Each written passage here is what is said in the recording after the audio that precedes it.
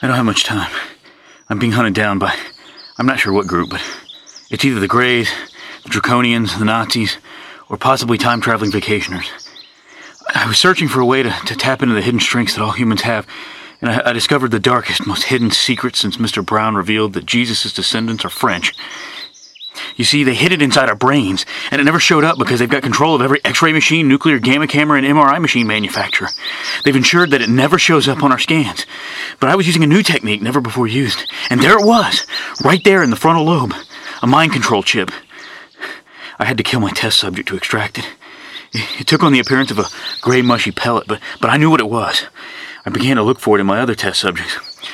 Not everyone had it, but I found 2 others that did. I began monitoring those 2 for signs of abnormal behavior. I noticed that they both frequently drink beer and shout obscenities. But then my neighbor noticed the smell of my first test subject rotting in my garage. I can't believe I forgot to get rid of the body. And now the police are after me, but it's not about the corpse. It's about the chips. I tried to develop some special sunglasses to show who was mind-controlled. You know, like from that movie, They Live. But the guy at LensCrafters told me it would take more than an hour. He must be in on it. So they've gotten to the optometrist, too. So now I'm on the run and searching for others that know this deadly secret. Oh my God, I didn't check myself. My thoughts are not my own. Then why am I telling you this? They must want you to know. I gotta get out of here.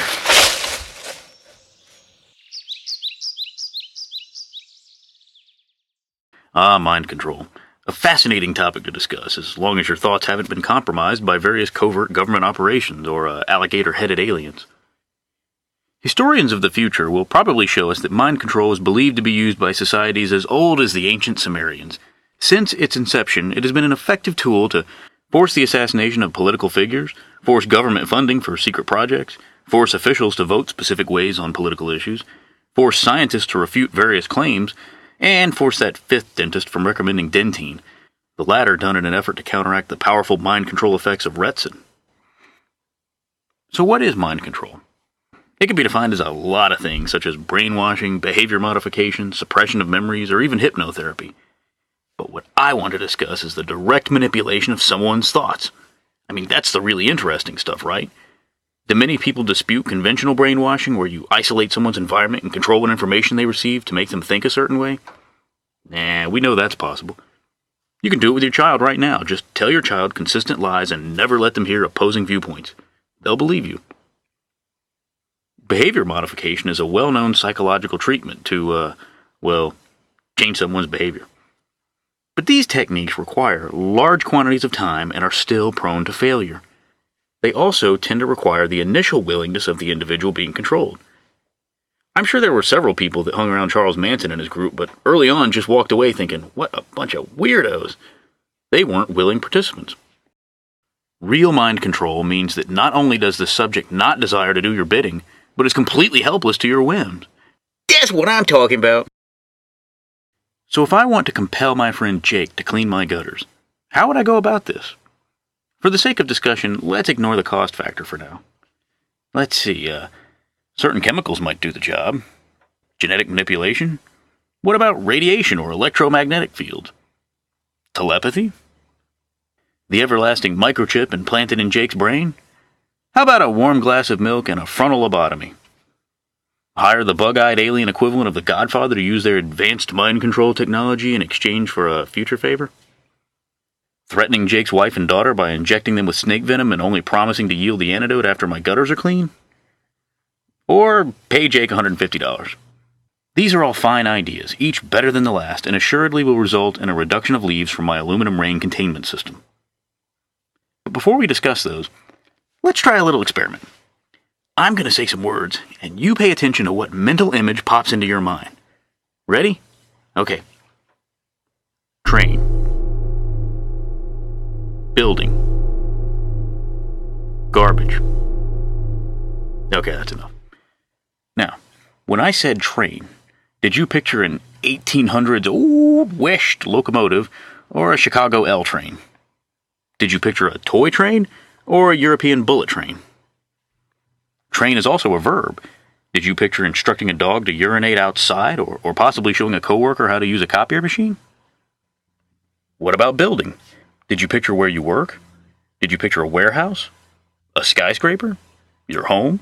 Your school's gymnasium? A small boathouse? Building is also a verb. So did you picture someone in the act of construction? Were they building a real house, or was it a child working with some set of Lincoln's fabulous logs? Last one. Garbage. Did you picture a single black bag of trash? A landfill? A barge with trash on it? A silver-colored metal trash can? A kitchen trash can? There's also a band called Garbage featuring Shirley Manson on vocals, no relation to Charles or Marilyn. So did you picture Shirley or one of their album covers, or maybe even a mental image of one of their songs? I'll bet that my mental image of those words is not the same as yours. Okay, now let's shift gears yet again and talk about something guaranteed to excite sagacious nerds across the globe. Computers! Or more specifically, computer memory! The year, sometime in the 1930s and 40s. The place, Germany. The world credits Konrad Zuse with the creation of the first binary computer. What's binary, you say? Binary is a way for computers to store information by turning it into either an on-off state. This allows the computer to represent any type of information from text, pictures, music, video, or even needlessly embellished PowerPoint presentations. The binary is then interpreted as numbers. Everything a computer does is internally just a series of numbers. Even letters and pictures are treated as numbers. A capital A is depicted as the number 65, capital B is 66, and so on. Later the internet was developed. All that means is that computers simply store everything as a series of numbers. Try this. If you're using Windows, open Notepad. If you're on a Mac, open TextEdit. And if you're in Linux, use VI. Anyway, open up one of those programs and then use it to open up this MP3 file that you're listening to right now. Go on, I'll wait. Actually, I really won't. You're going to see a bunch of crap if you don't get some error. You're looking at a textual representation of the data used to create MP3s. You've told your computer to interpret that file as a text file. The opposite probably won't work. A text file opened as an MP3, but that's because your text probably won't adhere to certain standards that your MP3 player is looking for. But anyway, what does an MP3 and a mental picture of garbage have to do with each other, aside from the obvious song Drive You Home? And more importantly, what does this have to do with mind control? One word: interpretation. Let's say I want to force you to purchase a new pair of shoes by directly controlling your mind.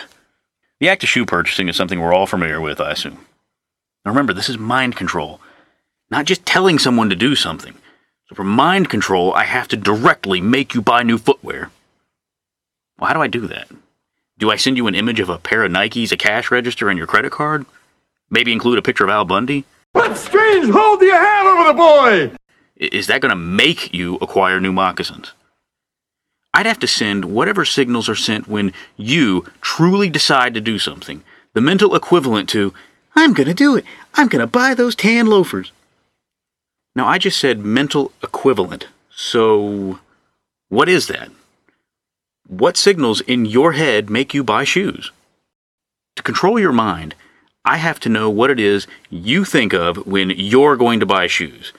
Now, I have my image in my head, but giving you my image won't make you procure things. Why not?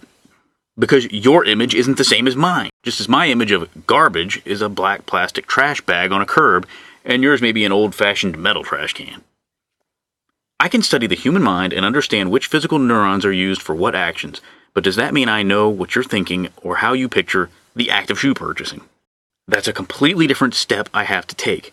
It's the same as being able to see that a file on a computer is a bunch of ones and zeros, but until I know what application opens it and how it uses it, I can't really interpret that file. It could be a sound file, or a movie file, or even a Word document. Now, I could monitor your neurons and determine which ones fire when you do something, but to understand what your mental image is a completely different issue. And to make you do something by controlling your mind, I have to know what language your mind speaks. And the tricky thing is that all of our minds speak differently. If not, we'd all think of a black plastic trash bag when the word garbage was mentioned. I'll even go further to state that context plays a role in our mental image. If we're talking about music and you mention garbage, I'll definitely think of the band and not the bag. I'm not saying mind control can't be done. I'm just pointing out one difficulty that may have to be overcome before you can control people. But couldn't I just map the neurons that fire when you do an action and then force them to be played back? This would be sort of like not knowing how to play an instrument, but I can record someone else playing it and then play it back. Yes, I'll conceive this is possible. But how useful would mind control be if you can only make someone do something they've already done? And second, I don't know about you, but I can buy shoes and think of how badly that movie I just saw sucked, as well as notice there's a blister on my foot and realize that I'm hungry all at the same time. Wow! So if you record me and play it back, you're going to get a lot of other things too. Things that may interfere with making me carry out your commands, especially if I suddenly notice that I don't really have that blister that I think I do. But let's say I recognize that the brain is complex and sending mental images is too difficult. So I'm just going to force neurons to fire to physically make you buy shoes. I'm not worried about what you're thinking. I'm just going to focus on what neurons are being fired to make you walk, aim a gun, or whatever. And buying shoes is actually a complex action. I mean, at least from a mental standpoint. Excluding all the minutiae, it's drive to the store, find a pair of shoes that fits and matches my outfit, take them to the register, pay for them. Those are the high-level things, and exclude all the issues with how do you walk, drive, pull money out of your wallet. You don't even consciously think of those, but your brain does them. So if you want to directly fire someone's neurons, that's almost as complex as sending them the appropriate mental images. If nothing else, you're going to have to spend a lot of time watching their brains so you can actually map what triggers each action. That's a lot of actions you're going to have to track, store, and then force them to do. But those would be the physical ways I could make you follow my orders. What about other ways? Two things pop to mind. Telepathy and magic, in all of its forms. I will bow to these by simply stating that I really can't disprove these. If you believe in them, then they fall under the realm of something that can always escape explanation. Magic can do it because you say it can. These have to be experimentally disproved, and no amount of logic can be applied to them to disprove them. Now at this point, I'm not really saying there's no such thing as mind control. I just want to make it clear what types of problems any type of mind control will have to solve. To do so using technology requires considerable knowledge of not just the human brain, but the brain of the individual you want to control. So let's go back to that list of ways to control someone's mind. So what up, chemicals? Yes, it's true that various drugs and concoctions can alter your state of consciousness and could make you open to suggestion. They can especially change your mood, making you run the gamut from happy, sad, lethargic, enraged, and even suicidal. But those are moods, and inducing a mood isn't controlling someone's mind. In your quest for an assassin, you may make this lady you found on a subway unbelievably happy, hoping she'll be more cooperative, but suddenly all she wants to do is dance and make romance. You failed to get her to kill the guy who does the voice of Barney. Hey, kids! Oh, I've been shot! That's mood induction. But have you ever heard of any chemical, legal or not, that makes you do specific things? I mean, it's one thing to give you the munchies and make you bored, but to be useful, mind control via drugs would mean they'd have to make you want to do specific things, like supply you with the uncontrollable urge to drop your pants at Taco Bell. But that's just one task. You need one to make you kill specific people or persons, one to make you vote a certain way, one to make you lie about certain things, but not all things, one to make you go to the right place at the right time. You'd have to give someone a chemical cocktail and hope it gets carried out in the right order. No! He committed suicide before he shot the target! Our plan is ruined! I mean, you could have a device that injects someone with the right compound at the right time, but man, is that a pain! Wouldn't someone need to monitor you, your location, and your surroundings to ensure they didn't command you to detonate the bomb strapped to your chest when the dignitary target is stuck in traffic 8 miles away? That's if chemicals could make you do specific actions. Chemicals are too general for those things, and if they weren't, imagine the time and cost to research, discover, and stockpile all the compounds meant to make you do each of the various tasks. Well, I said chemicals can make you open a suggestion. Some can already make you paranoid, so you could administer it to someone and then lie to them about some conspiracy, getting them on your side, and then inform them that the only way to stop the neo-Nazis is to purchase a pair of all-star canvas high tops at Payless. Remember, I was originally trying to get someone to buy some shoes. Now, I could see this working, the chemical thing, not the high top thing. However, the person would be very much aware of what you've told them. It's not covert. Now, that may not be a problem if you're just too embarrassed to purchase All-Stars in the year 2007, but I wouldn't really call that mind control. You had to inject someone with something, then tell them a story, and hope the paranoia they feel doesn't overwhelm them so much that they can follow through with your task. But what about, say, really susceptible to suggestion, like hypnosis?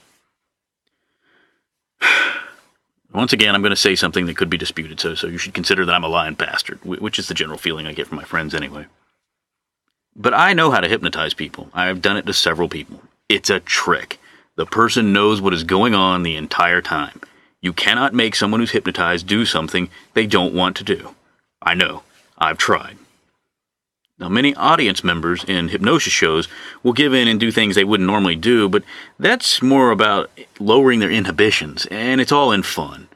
But you're not going to get them to kill someone or get a priest to publicly proclaim that he was born out of Satan's ass, unless the person wanted to do those things anyway and was maybe just shy. So if chemically induced suggestions work anything like hypnosis, they would only be affected if you wanted your friend to pretend he's a chicken or a famous historical figure. Look at me, I'm Harriet Tubman. In addition, chemicals wear off. Unless you were to meet John Wilkes Booth at the Peterson House Cafe across the street from Ford's Theater that afternoon, and then injected him, the compound might wear off before the first act, and Lincoln would be alive today. For long-term mind control, someone has to keep secretly injecting you with chemicals, possibly pouring it into your orange juice in the morning or just spiking your water supply. But how is doping your ass up all day going to control your mind? If it's to make you open to suggestion, then you'll be open to anyone's suggestion. The mailman, a damn ad for $130 weight loss pills, and then become even more paranoid as you become convinced intolerably happy children really are expending great effort to inhibit your eating of the breakfast cereal of your choice. These are my Lucky Charms! I paid for them! Let go! Chemicals just don't seem like an effective way to control someone's mind, but I will concede they afford some rudimentary persuasive techniques. So what's next on my list of mind control techniques? Genetic manipulation? Ah, yes, very interesting, this one. The idea is that by altering DNA, you could force your boss to add 14% to your toner budget. Now, I believe there are some personality traits that are embedded in our genes, but I think those are personality traits, not specific actions. You could argue that we don't know enough about DNA to know whether it affects our actions. Sure. But we do know altering DNA is a seriously tedious process. So does it matter if you just introduce a few plasma cells with the new DNA? Or do you have to alter every cell in the body? Or maybe just every cell in the brain? If it's just a few cells, that's kind of scary.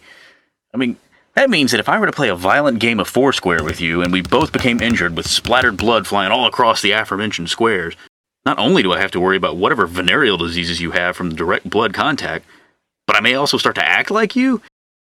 And not just act like you, but start to do things like you do, like eat at lunch at Longhorn on Tuesdays and secretly watch chick flicks with a box of tissues. Wow. Wouldn't it make more sense that you have to change DNA in the brain? But what if you were only capable of changing half of the cells? Would the victim become horribly indecisive? Do I go to work early or stay home and conceal the identity of the elevator killer? But the real practical problem with this is actually changing someone's DNA. We don't have the technology to do this on a large scale. If you could do that, millions of Negroes around the world would praise your name as you just cured sickle cell disease, which is a fairly well understood genetic disorder. So maybe this is what happened 20 years ago in a lab at Glaxo Wellcome. Yarr, I've done it. I've managed to alter an entire person's DNA. No one will ever suffer from Down syndrome again. I'll be considered the greatest pirate scientist this side of the Pacific. Arr, yarr. Sound of conspiratorial, materialistic coworker whacking discoverer over the head with a beaker of synovial fluid. The dull thump often heard as the scientist's body hits the floor. Sounds of paper being hurriedly gathered, followed by footsteps and the slamming of a creaking metal door as the secret to numerous diseases is put into the hands of a man that only wants to use this for mind control. Only he knows the secret now, and that secret dies with him.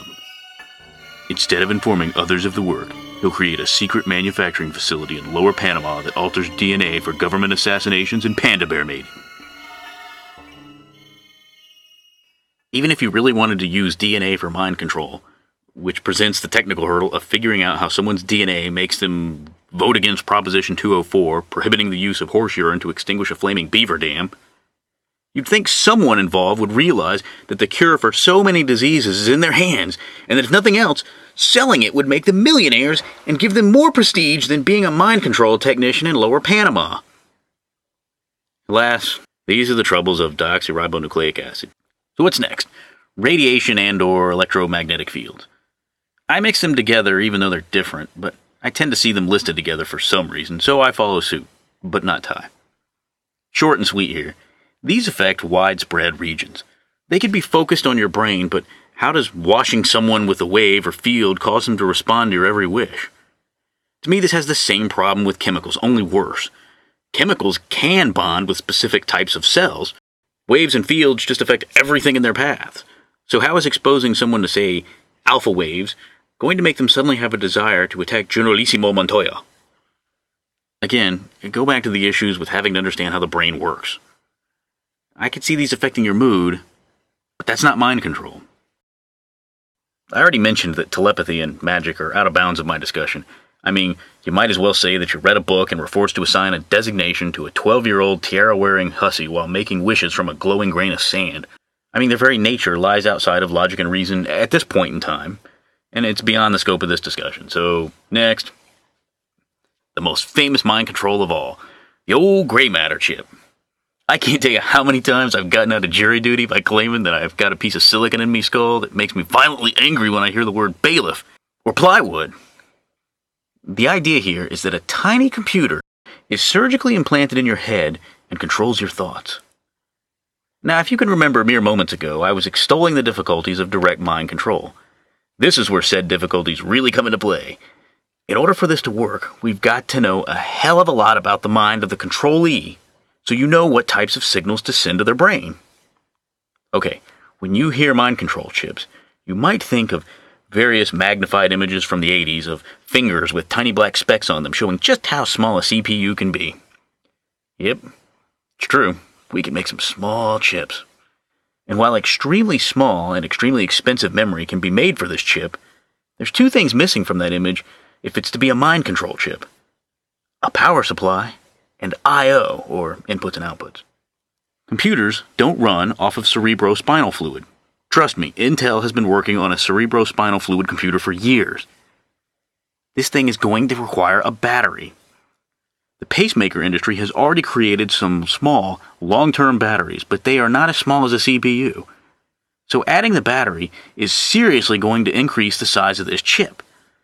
Now, you could develop a long, flat, curved battery, kind of like a little mini banana, that might tuck neatly just inside your head between your skull and brain. But now you're talking about something that will easily show up on an X-ray. I know that the companies that make X-ray machines, nuclear gamma cameras, and MRI machines are all in on it, as well as all of their employees, including engineers and repairmen. And apparently so are the coroners and the pathologists of the world, because they haven't reported finding a chip in the head of any dead people during an autopsy. Or maybe this device manages to self-destruct when you die. And by self-destruct, I mean converting from a solid to a liquid or vapor. I think even the most incompetent autopsy technician would notice battery shrapnel inside your skull if the device simply blows up. In order for any computer to do anything useful, it has to have inputs. And in order for it to control things, it has to have outputs. So whatever mechanism this chip is going to use to make you suddenly crave a smoked ham sandwich is going to take up even more space for its I/O. This chip is just getting bigger. And for any viewers of the now defunct Farscape out there, you may recall that the main character Crichton had a chip in his head. And this chip had long tendrils that completely wrapped around and presumably went inside his brain. I think to do useful things, a real chip would have to compromise your mind extensively, just like the one inside Crichton. Various activities are controlled by different parts of your brain. If you didn't connect it throughout, it might just make you all talk and no action as you go around telling everybody you're going to kill the president, but you never actually follow through. Remember that different physical parts of the brain have different functions, and you probably need to control them all. And hey, all that extra I/O is going to require even more energy. Maybe it'll just have an atomic battery on it. And what about the entire body rejecting this device? I believe pacemakers are often encased in titanium due to its inertness with the human immune system. Again, that's going to show up on an X-ray like the word orange in a Dr. Seuss story. Why all this talk of X-rays? Well, if you're concerned you have a chip in your head, get an X-ray! It should show up clearly. Unless they've gotten to all the doctors in the world and your doctor secretly switches your X-ray with the one of Miss Blaznovsky. Now, these issues with a single chip also apply to nanomachines that might be injected into your bloodstream. These are incredibly tiny machines made up of just molecules, just individual molecules put together to make up a machine, sometimes called nanites. Furthermore, if you're going to make nanites, now they have the task of trying to determine where in the body they are. For a nanite trying to reach a specific part of your body, or more probably a specific cell or even neuron, that would be like us being somewhere in Antarctica and trying to find the Ross ice shelf. There's just snow everywhere you look. To a nanite, one blood vessel looks very much like another close up. Okay. I've been dancing around the obvious. Of course, we would have problems if we made a mind control chip. That's why the lizard men of Malonia 5 used cheap immigrant laborers from Aldebra to create ultra-high-tech chips beyond what we mere humans could devise. Here again, I'm going to cop out, as this is similar to telepathy and magic. I'm sure I'll have a discussion on aliens or the Amagosa cluster in the future. But for now, all I can say is at this point, saying aliens did it is the equivalent to saying God did it. You're appealing to a higher power that is not bound by the limits of our knowledge. Basically, anything I say, you'll just say, "Nuh-uh, the aliens can do that. They got computers that can read our minds from like a billion light years away. And this one time, the aliens even made me invisible inside their spaceship, and I got to see the bathroom on their spaceship, and then they dropped me off from their spaceship, and I went home, but they said they'd come back again someday." I can't combat the alien mind control argument. Too many unknowns that even those who believe in it don't know. I mean, how do you argue with someone that says, "I don't know anything about it, but it works and can't be measured or detected"? You have nothing to argue against because the aliens know more than we do and can cloak themselves better than an available associate at Home Depot. All this boils down to one thing. There are easier and simpler ways to get things done than trying to control someone's mind. Sure, there could be some advances in technology that might be able to work. But you're not talking about a few years of development by a couple of researchers. There are major hurdles to overcome. Hurdles that, if we overcame, would yield far more useful and lucrative applications than mind control. Some farmer in the 1700s may have envisioned a way to plow a field that didn't involve walking behind a temperamental horse while balancing a harrow. A mechanical device that would always do what a human directed it to do and didn't require rest. Something that would be stronger and faster. When the technology was devised for the tractor, so was the technology for the passenger car, the motorboat, power for running sawmills and grain mills, and hundreds of other things. I cannot fathom a person that is so evil he or she wants to force people to do his or her bidding and chooses to conceal a great discovery, and yet this person wouldn't want to simply cash in on the greatness of said discovery. It would buy them both fame and fortune. I mean, why be powerful when you have to work at it, when you can be powerful without the effort? Why conceal technology and information that could be used in so many other ways and make much more profit than whatever conspiracy you're trying to manage? I'm trying to say that the technology for true mind control does not currently exist yet. It would require too many people to develop and maintain, and at least one of them would realize they could make more by selling this information for other purposes. If it existed. But if it existed, why even use mind control? We already have a system in place for getting things done the way you want. It's called a hiring policy. Money can be exchanged for goods and services. Mind control is certainly complex and wouldn't be cheap, especially if you're talking brain chips. You gotta hire surgeons to implant them, thugs to forcibly take the subject to the surgeon and then later transplant the subject back into their normal life. The surgeon probably needs some nurses. I mean, this is brain surgery. We've got to rent out an appropriate clean room for the operation, and we'll need access to the appropriate medical tools. And I'm not even going to mention the idea that implanting something in someone that left no visible scars and caused no pain afterwards would completely revolutionize the medical industry. Well, I guess I just did mention it. If you're spiking someone's water supply with drugs, you've got to have a lab and technicians that make the drugs. You've also got to hire a plumber to install a device to deliver the constant steady stream of said drugs to your subject. And this device will probably need to be periodically refilled. Either that or you hire somebody in their house to secretly spike their beverages. Mind control will cost a lot of money and require that many people be involved. Wouldn't it just be easier and cheaper just to bribe the person? And if that doesn't work, threaten them? For the price of a surgeon and thugs alone, you yourself could bribe a guy. Or at the very least, do that snake venom thing I mentioned earlier. The mob has been successfully doing this for decades. It's a proven technique to get what you want. You bribe and or threaten. Cheap, effective. The only thing mind control buys you is the controlled individual wouldn't know they were being controlled, and presumably, you wouldn't have to worry about them turning on you. But now, you've got to worry about that team of people that you had to hire turning on you. I can see the benefits to mind control, but do they outweigh the costs? Not with the current technology. Give it a few decades, maybe it will. Wow, you're probably thinking I took that way too seriously. Not really. I don't really think mind control exists, but I wanted to explore it more fully to show that it's considerably more than just drugging someone or having a chip injected in your head via a hypo spray. I'll end this with a quote from Confucius because it's more important when someone else says it than me. And I'm not going to say it in a Chinese voice because that would probably be pretty insulting. Life is really simple, but we insist on making it complicated. Hang on. Before I go, I need to apologize for something and then mention a few things. First, the apology. It turns out that my most controversial episode has been the one on homeschooling. Wow, did I piss some people off with that. I really had 2 points. Diversity is good. Believing you can protect your child from the world is bad. I actually know several people who homeschool because they don't want to expose their children to differing viewpoints, and they feel that they can protect their children. Their homeschooling consists of an untrained mother teaching the child at the kitchen table. That's it. Now, I acknowledged that that's not what everyone does, and there are other reasons for homeschooling, but only briefly. As a result, I got some angry emails from homeschooling parents about the lengths they go through to ensure their child does have diversity, and that they understand they can't protect their child. Many parents do more of what I would probably call community schooling, where several children are taught by multiple trained instructors who just don't work for a school.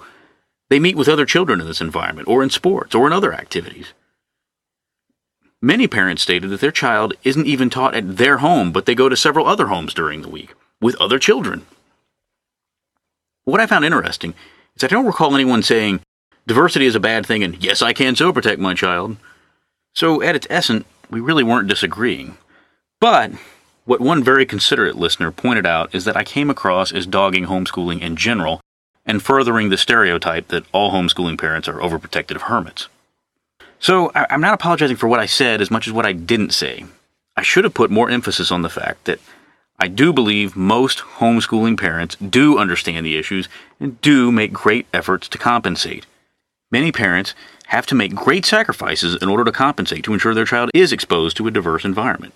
And so, I say, I'm sorry for furthering an inaccurate stereotype. It was never my intention to imply that. I was not disparaging homeschooling. I was disparaging when people who do homeschool don't expose their children to the real world. Let me make an analogy. I used to be friends with some bikers who hated to wear helmets. If I made a case of why bikers should wear helmets, I'm not trying to imply that most bikers don't want to wear them.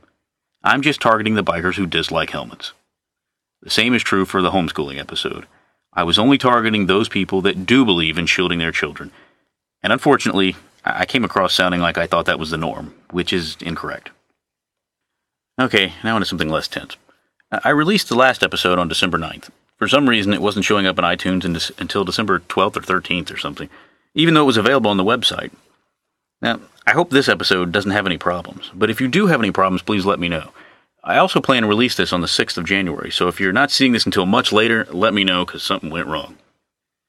Lastly, the thing I hear most often is how listeners wish I could release episodes more often. I wish I could. But I have some semblance of a life to maintain, as well as these episodes take me a surprising amount of time to complete. I'm going as fast as I can until I win the lottery and can quit my day job. Sorry I can't get these out any faster. Happy New Year to all those utilizing the Gregorian calendar. And thanks everyone for listening, I really appreciate it. Well, P.S., don't forget to check out the About the Host episode I just posted the other day. Visit our website at logicallycritical.com. Send feedback to podcast@logicallycritical.com.